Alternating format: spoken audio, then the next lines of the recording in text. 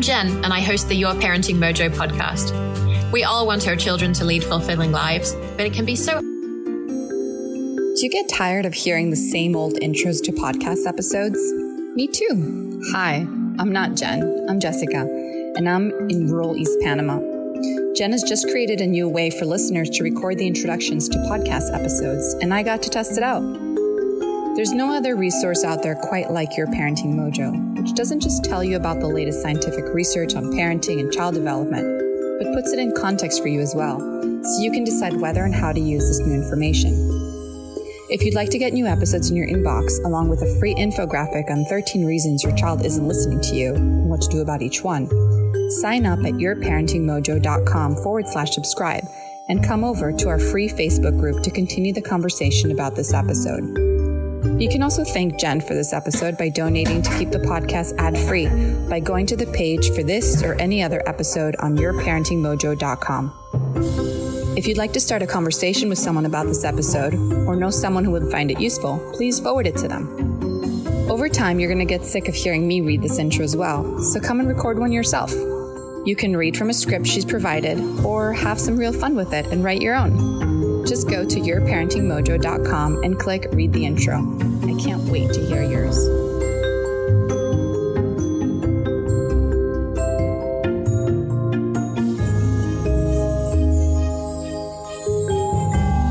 Hello and welcome to the Your Parenting Mojo podcast. And today we're going to build on an episode we did quite a while ago, actually, when I interviewed Dr. Artli Diragrov on the topic of how to talk with children about death. That episode focused on supporting children in understanding more in general about the topic of death, as well as helping them through those first few days after the death of a parent or somebody close to them, or even a pet. A new book by Katie Lear called A Parent's Guide to Managing Childhood Grief goes beyond those first few days so parents can understand and then support their children through the grieving process that may unfold over a period of months or years. So Katie is a licensed clinical mental health counselor, a registered drama therapist, a registered play therapist, is certified in trauma-focused cognitive behavioral therapy for children with post-traumatic stress disorder. My goodness, you've got more qualifications than I do.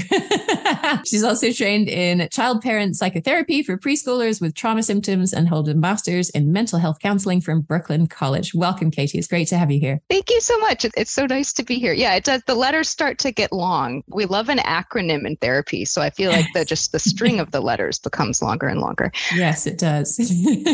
And so your book largely consists of a set of 100 activities to help children cope with grief that they're feeling. And so I decided to structure our conversation today by talking about the phases that children pass through on their grieving journey and then how the activities fit into that. But before we sort of go into that, I wonder if you can maybe sort of talk us through a little bit of the beginning of the book where you help us understand what grief actually is. Yes, absolutely. The first two chapters of the book and then the final chapter of the book are more informational. They're more designed for parents to read before embarking on these activities with their children, because I think for many of us, we don't have that preparation in advance for how do we speak about grief? How do we manage our own grief? How do we speak about this incredibly heavy and abstract and existential concept with little kids? And I think for some of us in kind of common use, I know I often do this sometimes, we use grief as sort of synonym for sadness. We think of crying, we think of despair, we think of those empty feelings, we think of it as being a lot like depression, which it can be. But grief and the grieving process really encompass a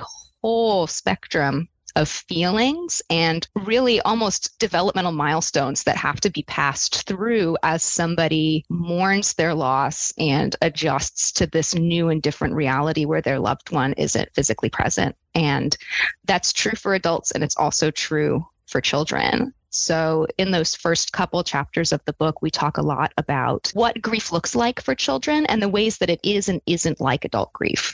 Okay. And so can you talk us through some of those differences and also similarities, right? There are a series of tasks. And I know that a while ago, even psychologists didn't believe that children could actually grieve.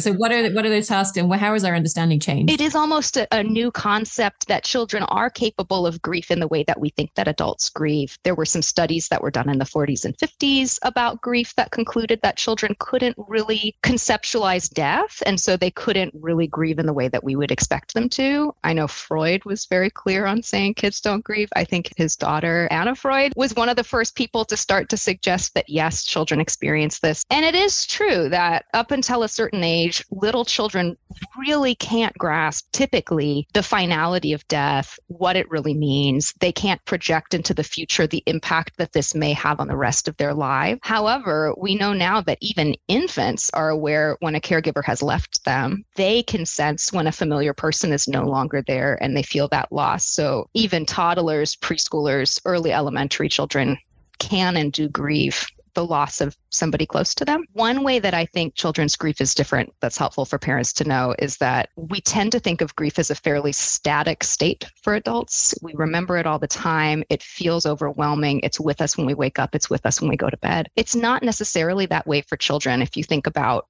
the emotional capacity of an adult and the emotional capacity of a child as being like an 8-ounce glass and a shot glass. Kids have a much lower capacity for these feelings. And so they tend to jump in and out of grief. Like people will use the analogy of jumping in and out of a puddle, where we'll see a child be very emotional, very tearful, really deep in their grief feelings one moment. And then the next, it's almost like they've snapped out of it. They're playing with friends, they're socializing, they want to do something else. That would be jarring for an adult, but for children, it's really normal because they've reached their capacity for what they can process for now, and they will come back again later when they're ready and pick up that grief again. We may also see delayed grief, that children can really be in shock when a loved one dies. They don't have a framework for death the way that adults do. It may take them longer to process what has happened and to start showing those feelings at least above the surface where we can see them. I know that you're probably aware of just sort of the shock and the numbness that can also come with grief. Grief can be an absence of feeling, and that's really a protective way for children and adults to hold off on feeling some of those deeper feelings until it feels safe to do that. I think those are two big ways. I know that parents that I have worked with have sometimes wondered if their child is still grieving or is grieving at all because they're not speaking about their loss or they outwardly seem fine. It is often true that children may not speak directly about their loss for a long time, but we may see the grief coming out in other ways like sleep disturbances, regressions in behavior, things like sleeping with mom and dad, thumb sucking, bedwetting, or angry outbursts at school, difficulty paying attention in class. We can see it come out in these nonverbal ways that might be a little harder to link to grief.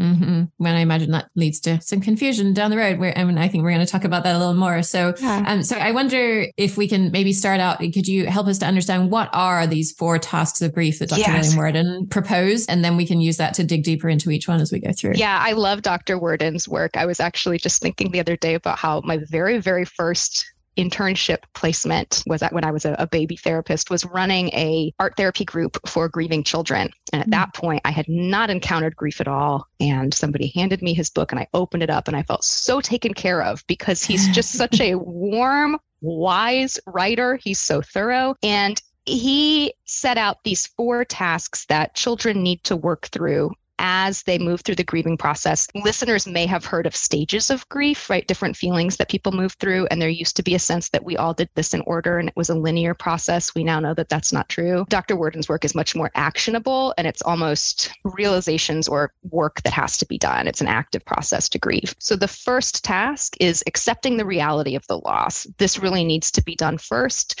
It is really, really hard to wrap one's mind around the enormity of what happens when somebody dies, and that's especially true for kids.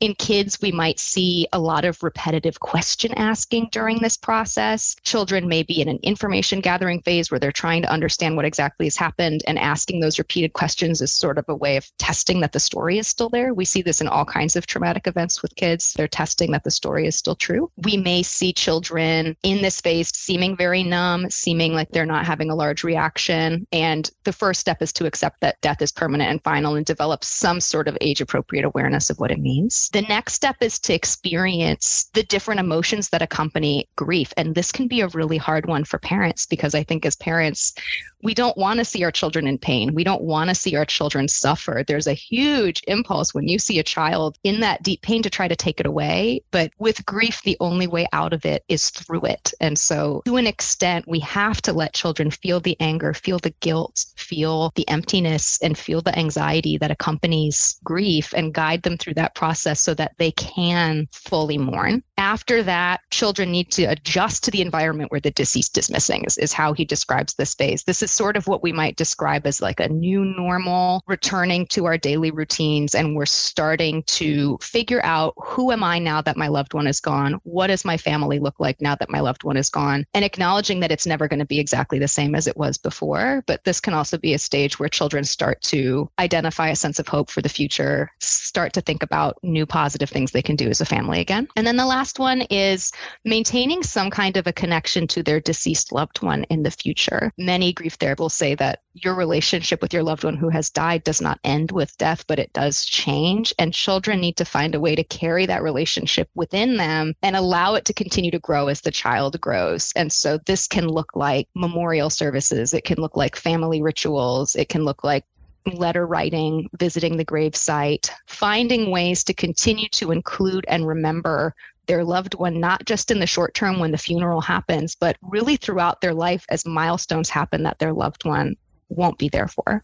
Cool. Thank you. Okay. So that sort of gives us an overview of where we're going. Now we have a roadmap.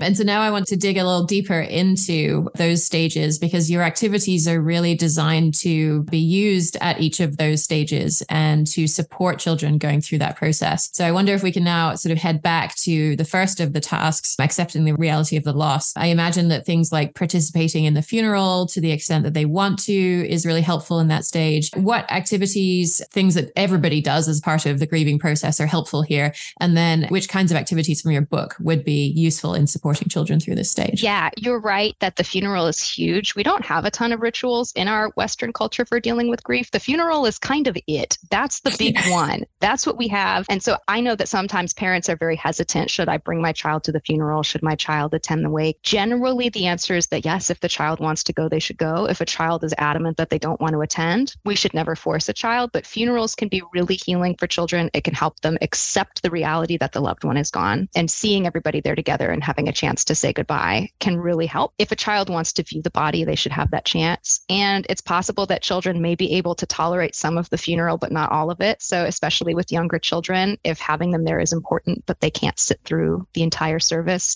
it can help to have maybe a support person who can bring them home. It's also an option these days sometimes to watch on Zoom. As far as activities from the book go, I love reading stories about grief during this early phase in the process, just because it's such a gentle way to introduce the topic. There are so many beautiful picture books about death and loss for kids, and they can serve a few functions. It can provide factual information about death in a way that kids can understand. It helps normalize the feelings of the grief process so that children are reassured that any emotions that are coming up for them are not unique to them, that we all feel this way and it's all right. And it helps children start to dip their toe into the topic of grief without having to refer to their own personal experience. It's removed, which makes it feel a lot safer. There are a few other activities in the book in my early chapters that can be helpful. I have something called Toy Funeral, which is a way of helping children prepare for what they're going to see in advance, because I think it is important for kids to go, but they also really need to know what to expect before we get there, and reenacting that through play can be really helpful. This is also a chance that you can start to introduce some common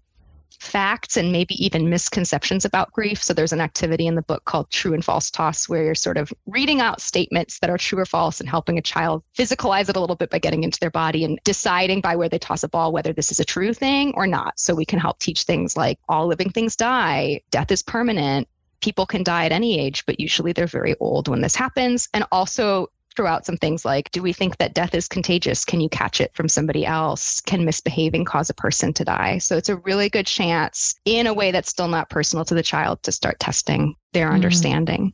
Okay. And you mentioned some books, and I know as soon as you said that, parents were thinking, which books?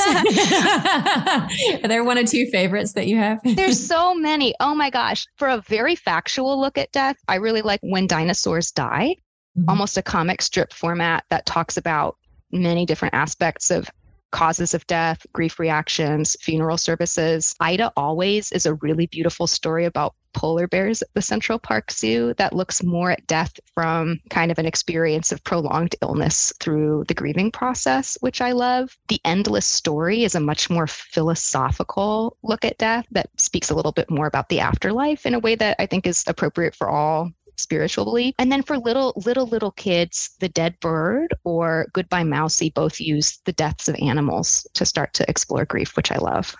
I'm just noticing as I'm jotting these titles down, I'm not sure about The Endless Story, but the other 4 of the 5 are all about animals. Do you think that that's a way of sort of engaging children, but also making it seem sort of less threatening? Yeah, it's another level of remove.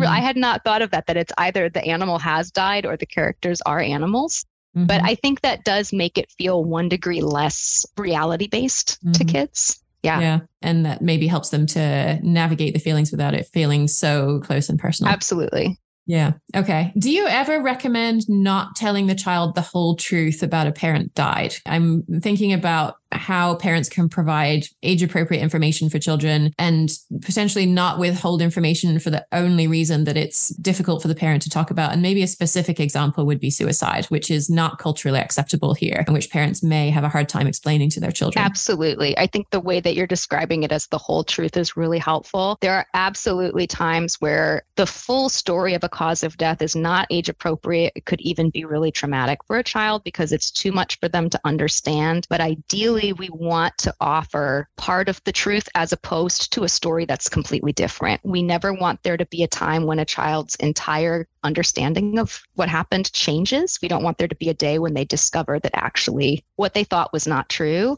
But we can offer a very short explanation to start and build on that over time with the understanding that by the time a child is in their teen years, they have the full story and we've expanded with time. If parents are not sure what a child needs to hear, you can start simple and then let your child's own questions guide you. If a child can ask the question, they're typically ready to hear the answer. But there are some definite drawbacks to really withholding the story if it's just based on your own comfort level with sharing. Okay, so really using the child's questions then as a guide, which we use in many aspects of the show, sex education, all kinds of things. Yep. Other difficult topic that, again, I want to reiterate your point. If the child is asking the question, they're probably ready to hear the answer. Yeah. And to recognize that we may have a certain discomfort talking about certain aspects of death. And that's kind of our thing to navigate, right? Yeah. In supporting the child. Yeah. And it's true that withholding when a child is ready for that information can really have a negative impact because it leaves room for a child to fill in their own blanks about what happened to their loved one. Children need some sort of factual answer so that they don't make assumptions that are untrue. Teenagers in particular may start to withhold things if they feel like there's a family pattern of withholding and it's just not okay to talk about this stuff, so they won't either. And with suicide in particular, I think education for children is really important to help children stay safe. We need to talk about why it does and doesn't happen and the fact that help is available for people who are feeling suicidal to support them through that. Yeah, great. Thank you for that. And so we talked a little bit at a high level about some of the feelings that children commonly have when they learn that someone close to them or a pet even that's close to them has died. You talked a little bit about numb and stunned and the idea that it prevents overwhelm and prepares them to deal with what's coming. What are some of the other common feelings that children have at this early stage? Sadness is a big one. Sadness is probably the most common feeling. And then kind of related to that is anguish, which is sort of that emptiness, that aching, empty feeling when we've experienced a loss. Anger is really common. Kids can be angry at themselves. They can be angry at God. They might be angry at the person who has died. And sometimes kids may even put blame on a helping person like a doctor for maybe not doing enough or thinking that maybe if somebody had done something differently, their loved one would have lived. I would say those are really big ones. And then another one we really want to look out for with children is guilt. Children are really prone to overestimating the power that they have in situations and assuming that there are things that they could have said and done differently that would have prevented the death. And I think also I saw in Dr. Warden's work that the reaction of the surviving parent, he focuses specifically on children who've lost a parent, has a huge impact on the child's behavior. And seeing their surviving parent experiencing these super strong emotions for the first time, I think was really dysregulating for some children, right? It's scary. Yeah. If your parent is your safe place and your person who is there to protect you in these incredibly traumatic moments, there probably are going to be times when a parent is so emotionally overwhelmed that they're not able to be that stable base for you for a short amount of time because they're grieving when you're grieving. Usually if a child has experienced grief, so has the parent. There is also a wonderful opportunity for parents to model how to care for their own grief for children. So it's a tricky balance where, yes, seeing this can be incredibly painful, and also parents showing that they are having these feelings, naming them, and modeling how to take care of them makes it much more likely that children are going to do the same for themselves. Can we make that a little more practical? I'm just thinking your parents are maybe feeling, well, I'm grieving and I shouldn't show it because I don't want to overwhelm my child, but also I want to model the right thing to do. Like, wait, what practically should parents do to support that process? Yeah, I think kids often know. Kids are so perceptive, and especially in times of intense stress, they are so attuned to their parents that they know when their parents are going through a hard time. And one of the common refrains that I hear from grieving children is, I can't tell these things to my mom or to my dad because they just can't handle it right now. It's just too much for them. And sometimes they're right, but often they're not. And what they're seeing is that they know their parent is grieving, but they don't know that their parent is managing that grief. Naming the feelings can be really helpful. Man, I'm so mad today. I'm so angry about this. You know what's weird? Like, I'm almost mad at the doctors today. I'm wondering if there were things I could have done differently. I'm just really sad. I think also naming the things that you're doing for your own self-care, whether that is saying you're going to take a minute to go to your room and pull yourself together before you come back out, going out with friends, bringing in support people, maintaining time away from children where the parent doesn't have to be in that caregiver role. Any activities that a parent is doing to refill their own cup, children are noticing. And I think it is such a hard thing for parents in grieving times to really, really have to be caregiving all the time, that anything they can do to carve out their own self-care and point that out to children is helpful. And yeah, I think allowing your child to see you cry and to see you grieving is really helpful. Okay. And so I think that another really common way that children express the way that they're feeling is one doctor, Dr. James Fogarty, described commotion. I was like, what's commotion? Oh, it's what parents call acting out. So why do children act out when they're in this grieving process? Yeah, we see this with all kinds of huge traumatic life stressors, right? With death, with divorce, with trauma. A lot of times kids will show these behaviors that we don't immediately connect. Something that's interesting to me is that often this really closely mimics ADHD. So it can be things like getting into fights, sassiness at home, not following directions, but it can also be inattentiveness, dropping grades, hyperactivity, not being able to sit still. All of this behavioral stuff comes out in children, maybe because these experiences emotionally are so vast that kids don't have the language yet to put them into words to say, hey, this is what I'm thinking about. There are these huge, almost philosophical questions that are hard to verbalize for children. And so they have to come out in other ways through their bodies. Kids are also a lot more prone to somatic symptoms in grief, like headaches and stomach aches, because it's got to come out somehow. But there's also a thought that this kind of acting out behavior can help children get the support that they need. If we think about children who are crying, parents are more likely to offer care. Acting out is a way of sort of saying, hey, I'm over here. I need some attention. I need some help. It's a way of pulling support in that may or may not work, but is an attempt at connection, just not the kind of connection that we would necessarily look for. And if you think about how powerless we all are over death, how powerless must a child feel when a loved one has died? They have no control. They have no say over what happens. And usually their routine and their structure has been completely turned upside down. And so children are going to try to regain that control and a sense of power over their own environment, however they can, to try to feel more safe. Yeah, I think that's such a good point about an attempt for connection. And we see that in children's behavior in so many situations, that they'll jump up and down on the sofa, which you've told them not to do 100 times, or they'll hit a sibling and stop hitting your sibling. And the child is trying to make a bid for our attention and connection with us. And they don't see, I guess they see what's coming is not necessarily going to be the kind of attention, the kind of connection they want, but they'd rather have that than no attention, no connection. I think it's really a skill to look beneath that behavior and see what is the child actually trying to do, what need are they trying to meet through this behavior, and see that rather than just see, stop misbehaving, stop doing the thing I've told you to do. Yeah, my toddler has started pulling the cat's tail a lot, and I'm just like, so it begins. Like, all right, got to take a deep breath. It's a bid for connection. How do we proceed? It is hard. It's really hard. Yeah. To do that constant reframing. Yeah, but it's so helpful when you can put it into practice and see what's really underneath. What is my child really needing? And then once you meet that need, a lot of the time, the behavior that the parent is finding difficult can sometimes resolve. So you talk in the book about magical thinking, and you sort of drop it like a little nugget.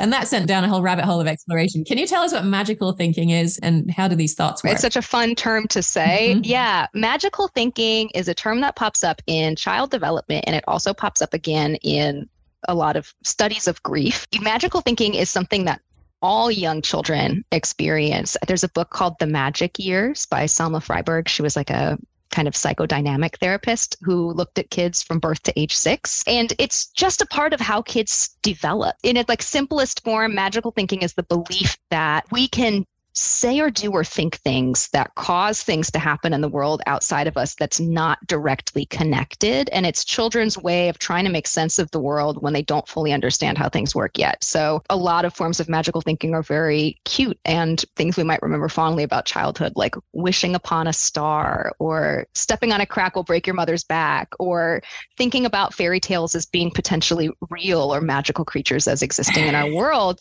It can be a really beautiful part of childhood, and it can also lead children to think that they have a lot more direct influence on their environment, that thinking things and feeling things inside could cause good or bad things to happen to people outside of themselves, or that they could make things true about themselves. And so because we know that children tend to be the center of their own universe and they believe that they are the ones that are kind of causing things around them to happen, when a loved one dies, kids are really, really prone to over attributing what their role in this was. If I thought something angry about my loved one, did I make this thing happen? If I ever thought I wished my brother wasn't here, is that why God took him away? If I had been better behaved, would it have made dad happier and he would still be here today? Mm-hmm. And then kind of building on that, even older kids, like this is really common in preschool, early elementary aged children, but even older kids, preteens, and sometimes adults who are grieving will experience some amount of magical thinking in the form of almost superstitious beliefs, or some part of them believing that, gosh, if I had done something differently, or if I do something differently now, could I somehow bring them back? There's that wish for the loved one to return. So really throughout our lives, we can experience this, but with kids, it can lead to tremendous guilt and shame that somehow it was their fault. Yeah, just want to track back to the beginning of what you said when you mentioned fairies. Yeah. It sparked a very current memory. My daughter asked me probably a year ago, are fairies real? And so we looked it up. Happened upon a video where somebody had photoshopped a fairy into a video and their child sleeping, like a little baby monitor video. And so you see the fairy come in and take the tooth from under the pillow. And, and so the child who's in the video is now convinced that fairies are real. And of course, my daughter is now convinced fairies are real and uses that video as evidence. If it's on video, it's real. So yeah, right. So example of magical thought there. But of course, it can also have this flip side. And some of the examples that I found to be really helpful are things like, well, dependency makes me feel safe as a magical thought. And so then to extrapolate from there, so to feel safe, all I have to do is be dependent. Mm-hmm. And another one, when I'm perfect, my parents feel better and they respond more positively to me. And I need people to respond positively to me. So I'm just going to be perfect. Right. If I'm always perfect, mom and dad will always be happy with me. Right. Yeah. They'll always love me. And if I'm not perfect, they might not love me anymore. Right. Those kinds of thought. Yeah. We even see this in other like mental health stuff. Like it's common in OCD, this idea that, if I don't flip the light switch 3 times, something terrible could happen to somebody far away, right? We see it there. Or even like, we've all had the friend who's like, oh, as soon as I lose 20 pounds, like everything's going to be great in my life. It won't be. It's not going to magically fix things, but we all, to some extent, have this sort of like wish fulfillment or this idea that things we do. I think about The Secret a lot when I think of magical thinking too, that like manifestation idea of like, if I think about this thing every day, then it will come to me in my life, like that law of attraction. Mm-hmm. Which really works out for some people, but it's also sort of it's a magical thinking idea of like, if I think this enough, it will come to me in real life. Somebody actually told me to do that because I'm writing a book as well and I need a title and the whole thing is written. It has no title. Somebody told me, think of it as this every day and the idea that there is a title out there for your book every day for 20 days and you'll have a title. We all have some of those superstitious beliefs and it doesn't necessarily cause harm, but when you're in this high stress situation, it may not be helpful.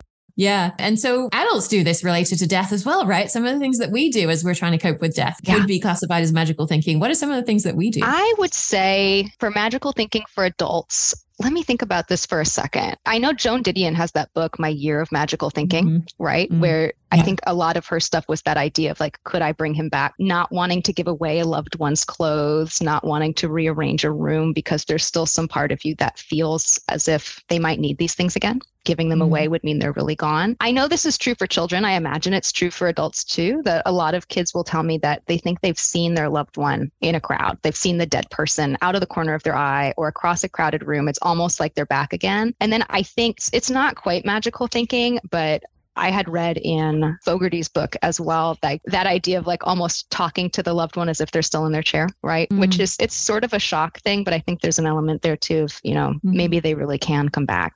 Yeah. Moving on to the next set of tasks. And I think we've sort of talked about the reality of the loss and a good deal about experiencing the emotional aspects of the loss as well. And then, so the third task is going to be adjusting to an environment in which the deceased is missing. And so what's that environment like for children? Well, if a parent has died, it's a huge disruption in the family. There's a risk for kids, especially older children in a family, of becoming parentified after a death, meaning that they start to take on more responsibility, either kind of practically or emotionally for the family. It's a big risk that kids step into that parent role.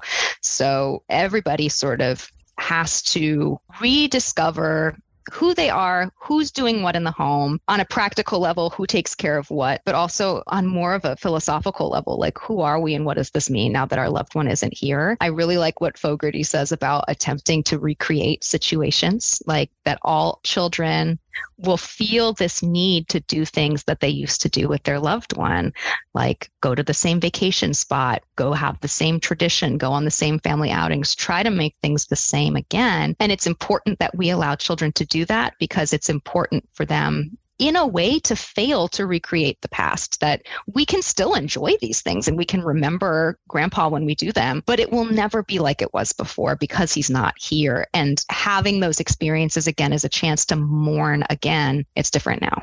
In my book, I have a lot of kind of family bonding activities, a lot of ritualized ways of grieving, a lot of kind of identity work for children and for families to start thinking about how do we become cohesive again? And how can we celebrate what we have now as we acknowledge that things are not going to be the same. We're not the same family we were before in some ways. Yeah. What are some of those kinds of activities that we can do in that stage? I have a family crest and a family flag activity for children and their caregivers to do together that I think can be really fun. I ask children to do a lifeline in this phase often, where we have children mark important events in their life in the past and then start to project into the future where they think they're going to go, like where do they think they'll be at 15, 25, 35? Do they think they want children? Where would they like to travel? I encourage children to start imagining a future for themselves that includes both positives and negatives, but starts to introduce this idea that things are possible for them in the future, even if they look different. I guess I also want to come back to the idea of parentification. And regular listeners know that my mom died when I was young. And I would say I absolutely fell into that. I was the oldest of two siblings. I started cooking and cleaning for the family. And my father remarried again fairly quickly and generally deemed that what I was doing was inappropriate. To me, it didn't feel inappropriate at all. It actually felt really good. That place in the family felt like a positive shift for me. And I know that there are many cultures around the world where a kid aged 10 or 11 is actually fulfilling that role. Can you speak a little bit more about why this is difficult in our culture? You're right. It is really nuanced too, that a lot of the kids that I see who are in parentified roles will say that they are getting something good out of it. It happens for a reason. It's good to feel valued. It's good to feel important.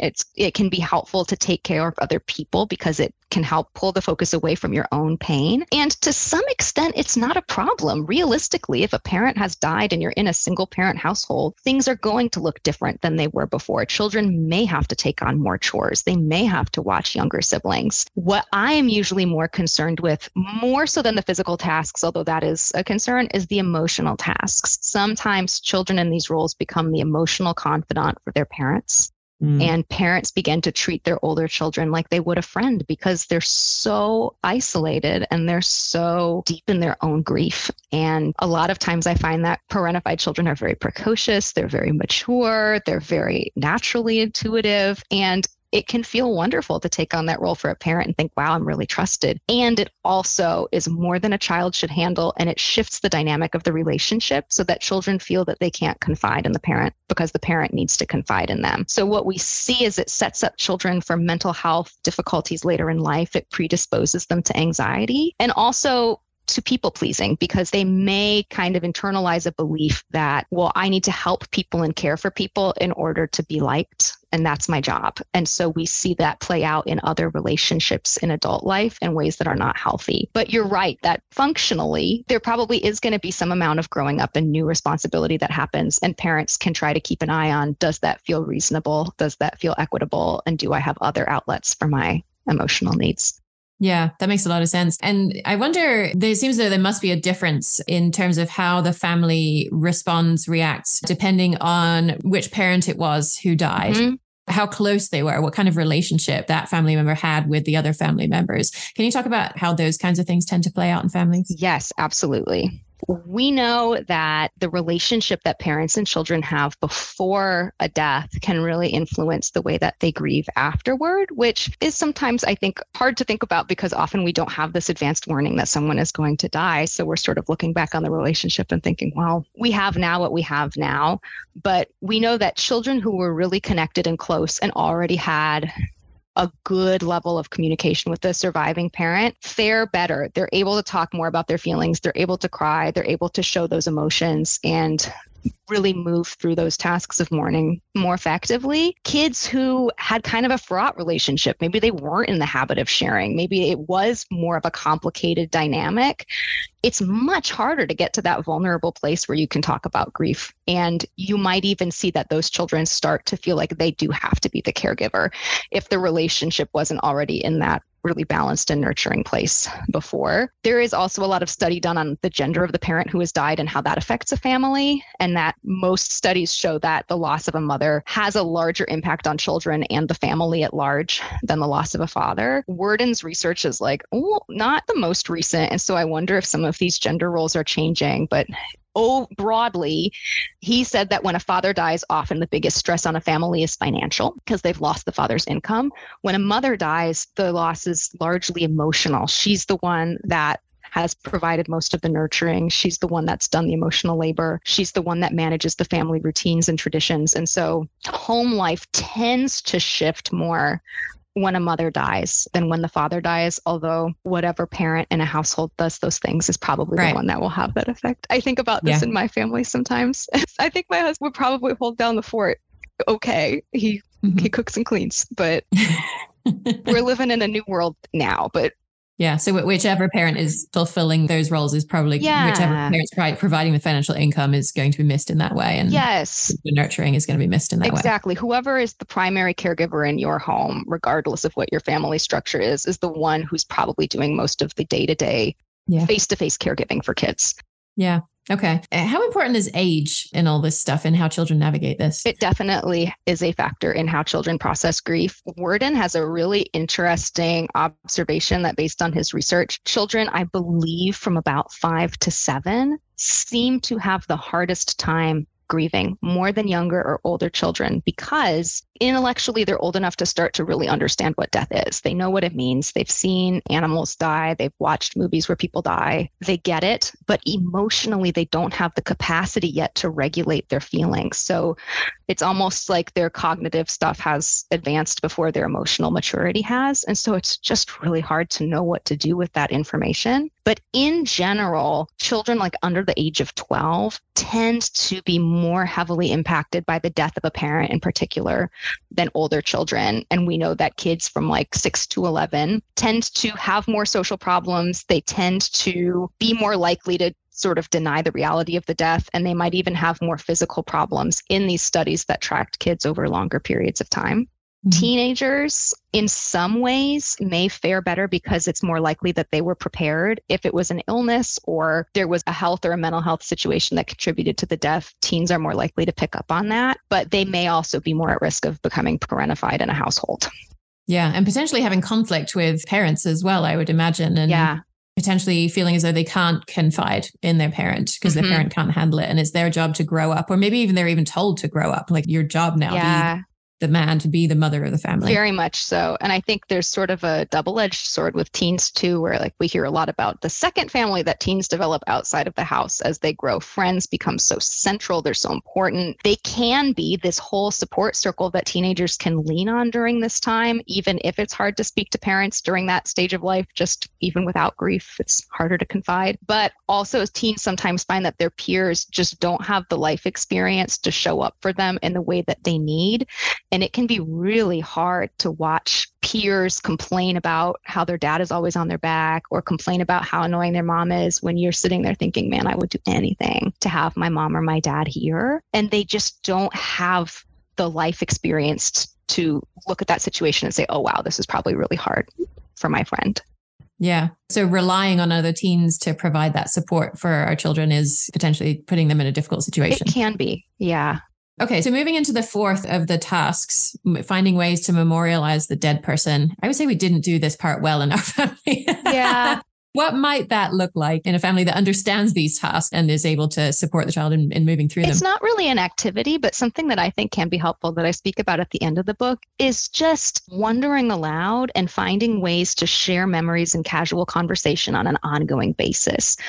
I so often hear from parents, like, my kid just isn't talking about it. I ask them how they're feeling. They say they're fine. I ask them if they're thinking about dad, and they just say no.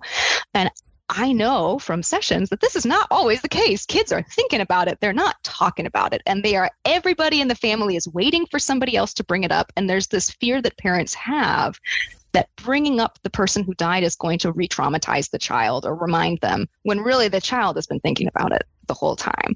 And I don't think we want to grill kids and be like, tell me how you're feeling. Tell me how you're feeling. Like, get into it. But sharing your own thoughts and memories as they come up in daily life can be really wonderful to keep that door open for children to speak. If it's just like, oh gosh, dad loved this song, or oh my gosh, do you remember when we went to this restaurant and you spilled the gravy boat all over grandpa and we had to go home? Those silly things are like, man, I wish that dad was here today. Saying those things and just putting them out there can be healing for a child. And wondering aloud as somebody who's sort of the family historian about how your child might be feeling without putting words in their mouth. You're graduating today, and I noticed that you've been kind of grumpy with me all week. I wonder if it's hard that dad's not here, right? I wonder if it's weird for you to see all your friends going to this daddy-daughter dance. And they can say no, and that's okay. And you don't say, I don't believe you. We let kids say what they're going to say, but you're letting them know that you are putting these pieces together and holding them, and it's okay for them to make those connections too. I think that can be really helpful. And I think rituals are something that we're really lacking culturally to remember these things. If you think about, other cultures have these wonderful ways of revisiting their loved ones on a regular basis. We see Dia de Muertos in Mexican culture. We have all of these beautiful rituals around the world for honoring ancestors. And then in the United States, we just have nothing. We just have, once you're dead, you're done. Maybe a Facebook post. That's about it. Nobody calls. Yeah. And we get this message that you have the funeral and then there's some sort of prescribed amount of time and then you're good to go. And we shouldn't talk about it again. But families can build these rituals for themselves, and it can be silly things. Like, it doesn't have to be some huge ordeal, but like, do we watch a favorite movie on their birthday? Do we light a candle and listen to their favorite song? Do we cook their favorite meal? Can we think about times throughout the year that we deliberately as a family remember this person? I think tangible objects can be a part of that too. I have an activity for building a memory box. We have a Christmas ornament activity in the book that's sort of a commemorative ornament. Bracelets for children that represent different memories with a loved one. We know that little children love their transitional objects. I'm sure you've talked about this before, of your special lovey that is sort of a stand-in for mom or dad when you've got to be on your own. And even older kids can really benefit from objects that can be a stand-in for their loved one. Yeah. And so you mentioned the idea that there's a death, there's a funeral, there's a prescribed period of time, and then you're good. I wonder if you can give us a sense for how much time, and I know everybody's different, everybody's experience is going to be different, but what does the research say? What do you normally see about how long it takes most children to move through this process? I'm sure that there are different numbers out there, but I often see 6 months to 2 years. 2 years seems to be the length that a lot of these studies have followed, that it can be a multi-year process, especially because children may take some more time to begin the process. It's also interesting that with a lot of traumatic events, once children are ready to talk, they tend to move faster than adults do. Sometimes kids are much more ready to talk about things than adults are at a given stage, but it is a long process. It's longer than people might anticipate. And we know that with children in particular, even after that sort of initial mourning phase has passed, children are going to re-grieve their loss at higher levels of development as they develop that more nuanced adult understanding of death. And milestones can really trigger that for kids. So holidays, graduations, weddings, children becoming parents, right? And thinking about their parents. In a way, it's a lifelong process and it doesn't end. And that can be really scary, but it doesn't have to be a doom and gloom thing. It becomes a part of a child's life to have this relationship in a different way. Yeah. And our culture doesn't really allow for that, right? It doesn't allow space for a person, who is becoming a mother and who doesn't have a mother to understand that experience and to express that experience. So, I actually ended up making a book for my daughter and I made it double-sided and made the letters on one side be me and cut those letters out. And on the other side, the letters were you and put those raised up. So it was almost like you coming out of me. I kept it as like this dual journal of things I was thinking about myself and things I was thinking about my daughter. And I found that really helped me. That's really sweet. I really love that. And I think that technique can also be really helpful for grieving children, that writing things can sometimes be easier than saying them out loud, putting things or drawing them if the child is young. Yeah, drawing things. There is a journaling activity in the book, and there's also like a mailbox activity where you make a little shoebox mailbox, and if children have something that's too hard to ask or to say out loud, you put it in the box. It's helpful if you've got multiple kids because you get a little anonymity, and we can kind of not necessarily focus on one kid. But I love that you gave that to your daughter and that you have that way of connecting with her. That's so sweet. Yeah. One day she will have it. So there's the sense in the literature that most children progress through grief kind of normally, quote unquote. They go through the 4 tasks. Some of them don't. And there's this idea of complicated grief. And I'm wondering if you can tell us what that is, how common that is. Yeah, I may need to look up the stat again. I believe it's that 2/3 of children will progress normally. So that sounds correct to you and what you saw. It sounded about right to me. I'll give a little air if we want to give it more definitively for you. That's close enough.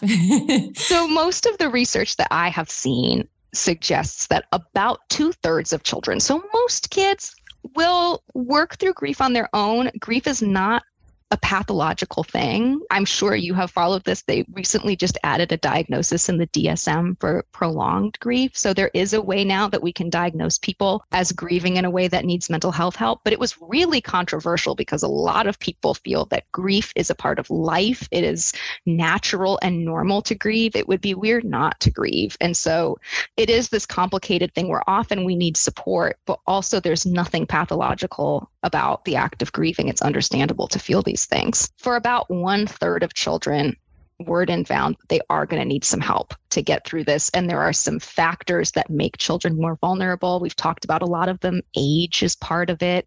Relationships in the family are part of it. If you have a family cultural style where we don't talk about feelings, that can add to it. The cause of death, if a death was very sudden or violent or traumatic, puts children at increased risk. And if a child has had previous losses or traumas, all of that compounds and makes children much more vulnerable for this kind of complicated grief that doesn't resolve, seemingly gets worse over time, isn't going to go away without some kind of intervention from caring adults. And so some of the signs of that happening can be a child really, really having a hard time talking about their loved one and over a long period of time after that numbness phase has dissipated. Really aggressive behavior, really extreme anger, anxiety that seems to be getting worse instead of better. So not just like a brief period of clinging to mom or dad, but, having a hard time going on sleepovers, having a hard time getting to school, anxiety that seems to grow, stomach aches and headaches that don't go away and seem to get worse, sleep issues that don't go away over the first few months and seem to perhaps stay the same or get worse over time. And then like really big changes in behavior, like big changes in how a child eats, changes in a child's grades at school, a lack of interest in things they used to love, like dropping out of extracurriculars or, breaking things off with friends. If a child is talking a lot about their own guilt or blaming themselves, that's a good indicator that a therapist could help. And then especially with older children and teens, one of the risks is that they have these less healthy coping mechanisms at their disposal, more so than younger kids. So we may see teens trying to cope with their grieving feelings through cutting, through substance use. We may see more thoughts of suicide and self-harm in that age group. And we should always take that stuff really seriously. And that warrants a mental health checkup too. Mm-hmm. Do you see a lot of parents looking for these mental health checkups for their children? Or should we be doing that after they've experienced grief? I think it's a wonderful idea. I know that Dr. Fogarty recommends this in his book. In my own very kind of individual experience, I see many, many parents bringing their children in immediately following a death, within the first few weeks, which can be helpful, but children are often just not ready at that time to dig into things. They are still very much in shock. And so sometimes it's helpful to get started and sometimes kids just aren't ready. What I think might be trickier is to do those checkups like he recommends 3 months after, 6 months after. Hey, it's been a year. How's everybody doing since this happened? Especially if the signs that we're seeing at that time either aren't externally visible or are harder to connect. And the further away we get from any traumatic event, the more generalized the symptoms tend to become and the harder they are to pin back to that original event. So we'll see a high schooler who's really struggling. And it may take a little bit of like digging to really realize that, oh my goodness, well, this started much earlier with this death. And so are there specific activities that you do with children who are experiencing complicated grief? Yeah, I think oftentimes these kids are experiencing emotions that are so overwhelming that they're not coping with daily life. And so you'll see in the book that I've got some activities are sort of moving toward emotion, like how do we feel it? How do we express it? How do we let our child move through it? And some of them are almost moving away from, like, how can we modulate this emotion? How can we turn down the volume so that a child can get through the day? We have times when we need to lower the intensity and times when we need to let our child feel it. Kids in complicated grief need both, but they probably need some skills right away to cope with those feelings. So you might see more CBT type therapy being done with these kids, some real coping skills based stuff. And I think creating a narrative is so important for children with complicated grief. It's a traumatic event. Children may still be pushing those memories and those thoughts so out of mind that they're popping back up in a way that's hard to control. And so telling that story from a child's perspective, finding ways to write it down, finding ways to have other people witness that story and make sense of it can be really healing. And so there's a chapter in the book too called Healing Through Storytelling, where I look at different ways that little kids can do this: comic books, art, letter writing. I have some children who do Zoom therapy with me who love to tell stories in the chat box. And we've got an option for telling this over Zoom in the book. But I do think for all kids, it's helpful for kids who are having that complicated grief. Finding a way to tell the story through words or through plays is really meaningful.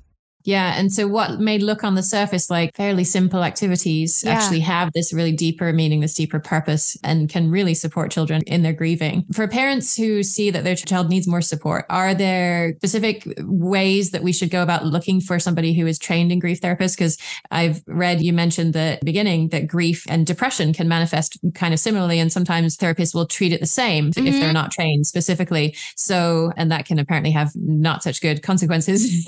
So how can parents find somebody who is really trained in understanding grief and treating grief? I think that's a really good point. I was actually thinking about this today of sort of like differences between grief and depression. And with depression, often we're looking at, like, I almost imagine it as like this virus in the brain that's like telling you not to do the things you need to do to get better, which is get out of the house and stop ruminating about all of these overly negative thoughts. We see these distorted thoughts about nothing's worth doing. I'm not going to have fun if I leave the house today. I'm never going to feel better. And there's a lot of kind of a need to stop listening to those thoughts and get out into the world. And I think there's a risk in grief that, like thought distortions can be part of it and depression can be part of it, but we do need to let children feel those feelings. And if we are just saying like, get back out into the world, get out and do this stuff, find positive activities, and not also incorporating that grief processing and that more meaning making and storytelling part of things, we may be unintentionally teaching children to push down and deny those feelings rather than let them out. Ruminating on depression isn't helpful, but feeling the feelings of grief really is. So yeah, finding somebody who specializes in grief is great. You've mentioned a lot of real expert names in the field. And I think it's okay in an initial interview to ask a therapist what model they ascribe to. Like, are they kind of working off of Worden? Do they read a lot of Fogarty? The Dougy Center is a really influential organization that offers help for children. They offer a lot of resources for therapists. They have a lot of kind of sister programs throughout the country. That's another great name to hear if you're looking for a therapist. And they actually have a database on their site where you can find therapists. Oh, sweet. Always helpful. Yeah. And they specialize in children's grief too. They only work with kids. And so they've got a database there of local clinicians or local groups near you. You can search for your zip code in the United States. There are also associations that therapists can join. And so you can look through their rosters or see if a therapist mentions things like the American Academy of Bereavement, the Hospice Foundation, the National Center for Death Education. There's a lot of these professional organizations that have trained members. You can also get referrals from places like hospices or from doctors. They will probably know the people in your community who are really specialized in this. If you contact a licensing board, they may be able to point you in the right direction. Asking about their therapeutic approach is really helpful. How would you come up with my child's treatment plan?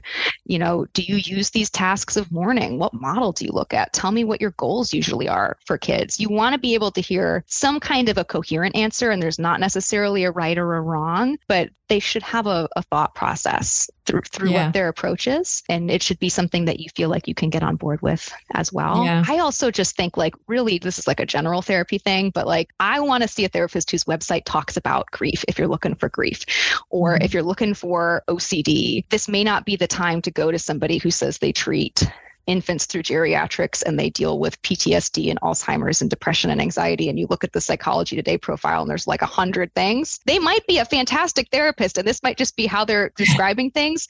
But when you have a specific need, it always makes me feel better to see a therapist where you know, like they eat, sleep, and breathe this subject and they've worked with kids like you. To be clear for parents, you know, you don't necessarily need to be able to evaluate what the person is saying about their model and know whether they're describing the model correctly. The point of asking the question is, does the therapist have an answer that sounds coherent, right? I think so. And it sounds good to you. Yeah. Does it feel good to you? Does what they're saying make sense to you? I think what you want to hear is, have you treated children like mine before? Have you gotten extra training in grief and bereavement? Like, did you have a class in college like that you took as an elective? Have you pursued additional postgraduate training in this? Like, how did you learn about grief? Did you intern somewhere with grief? Some sort of extra training, I think, is really helpful in this because at least in my program, we did not receive a ton of grief education. There was an elective you could take, but the core curriculum didn't really cover it. So yeah, how did you learn this? What's your plan? Have you worked with children like mine? Therapists should welcome those kinds of questions, and most of us love to talk about it.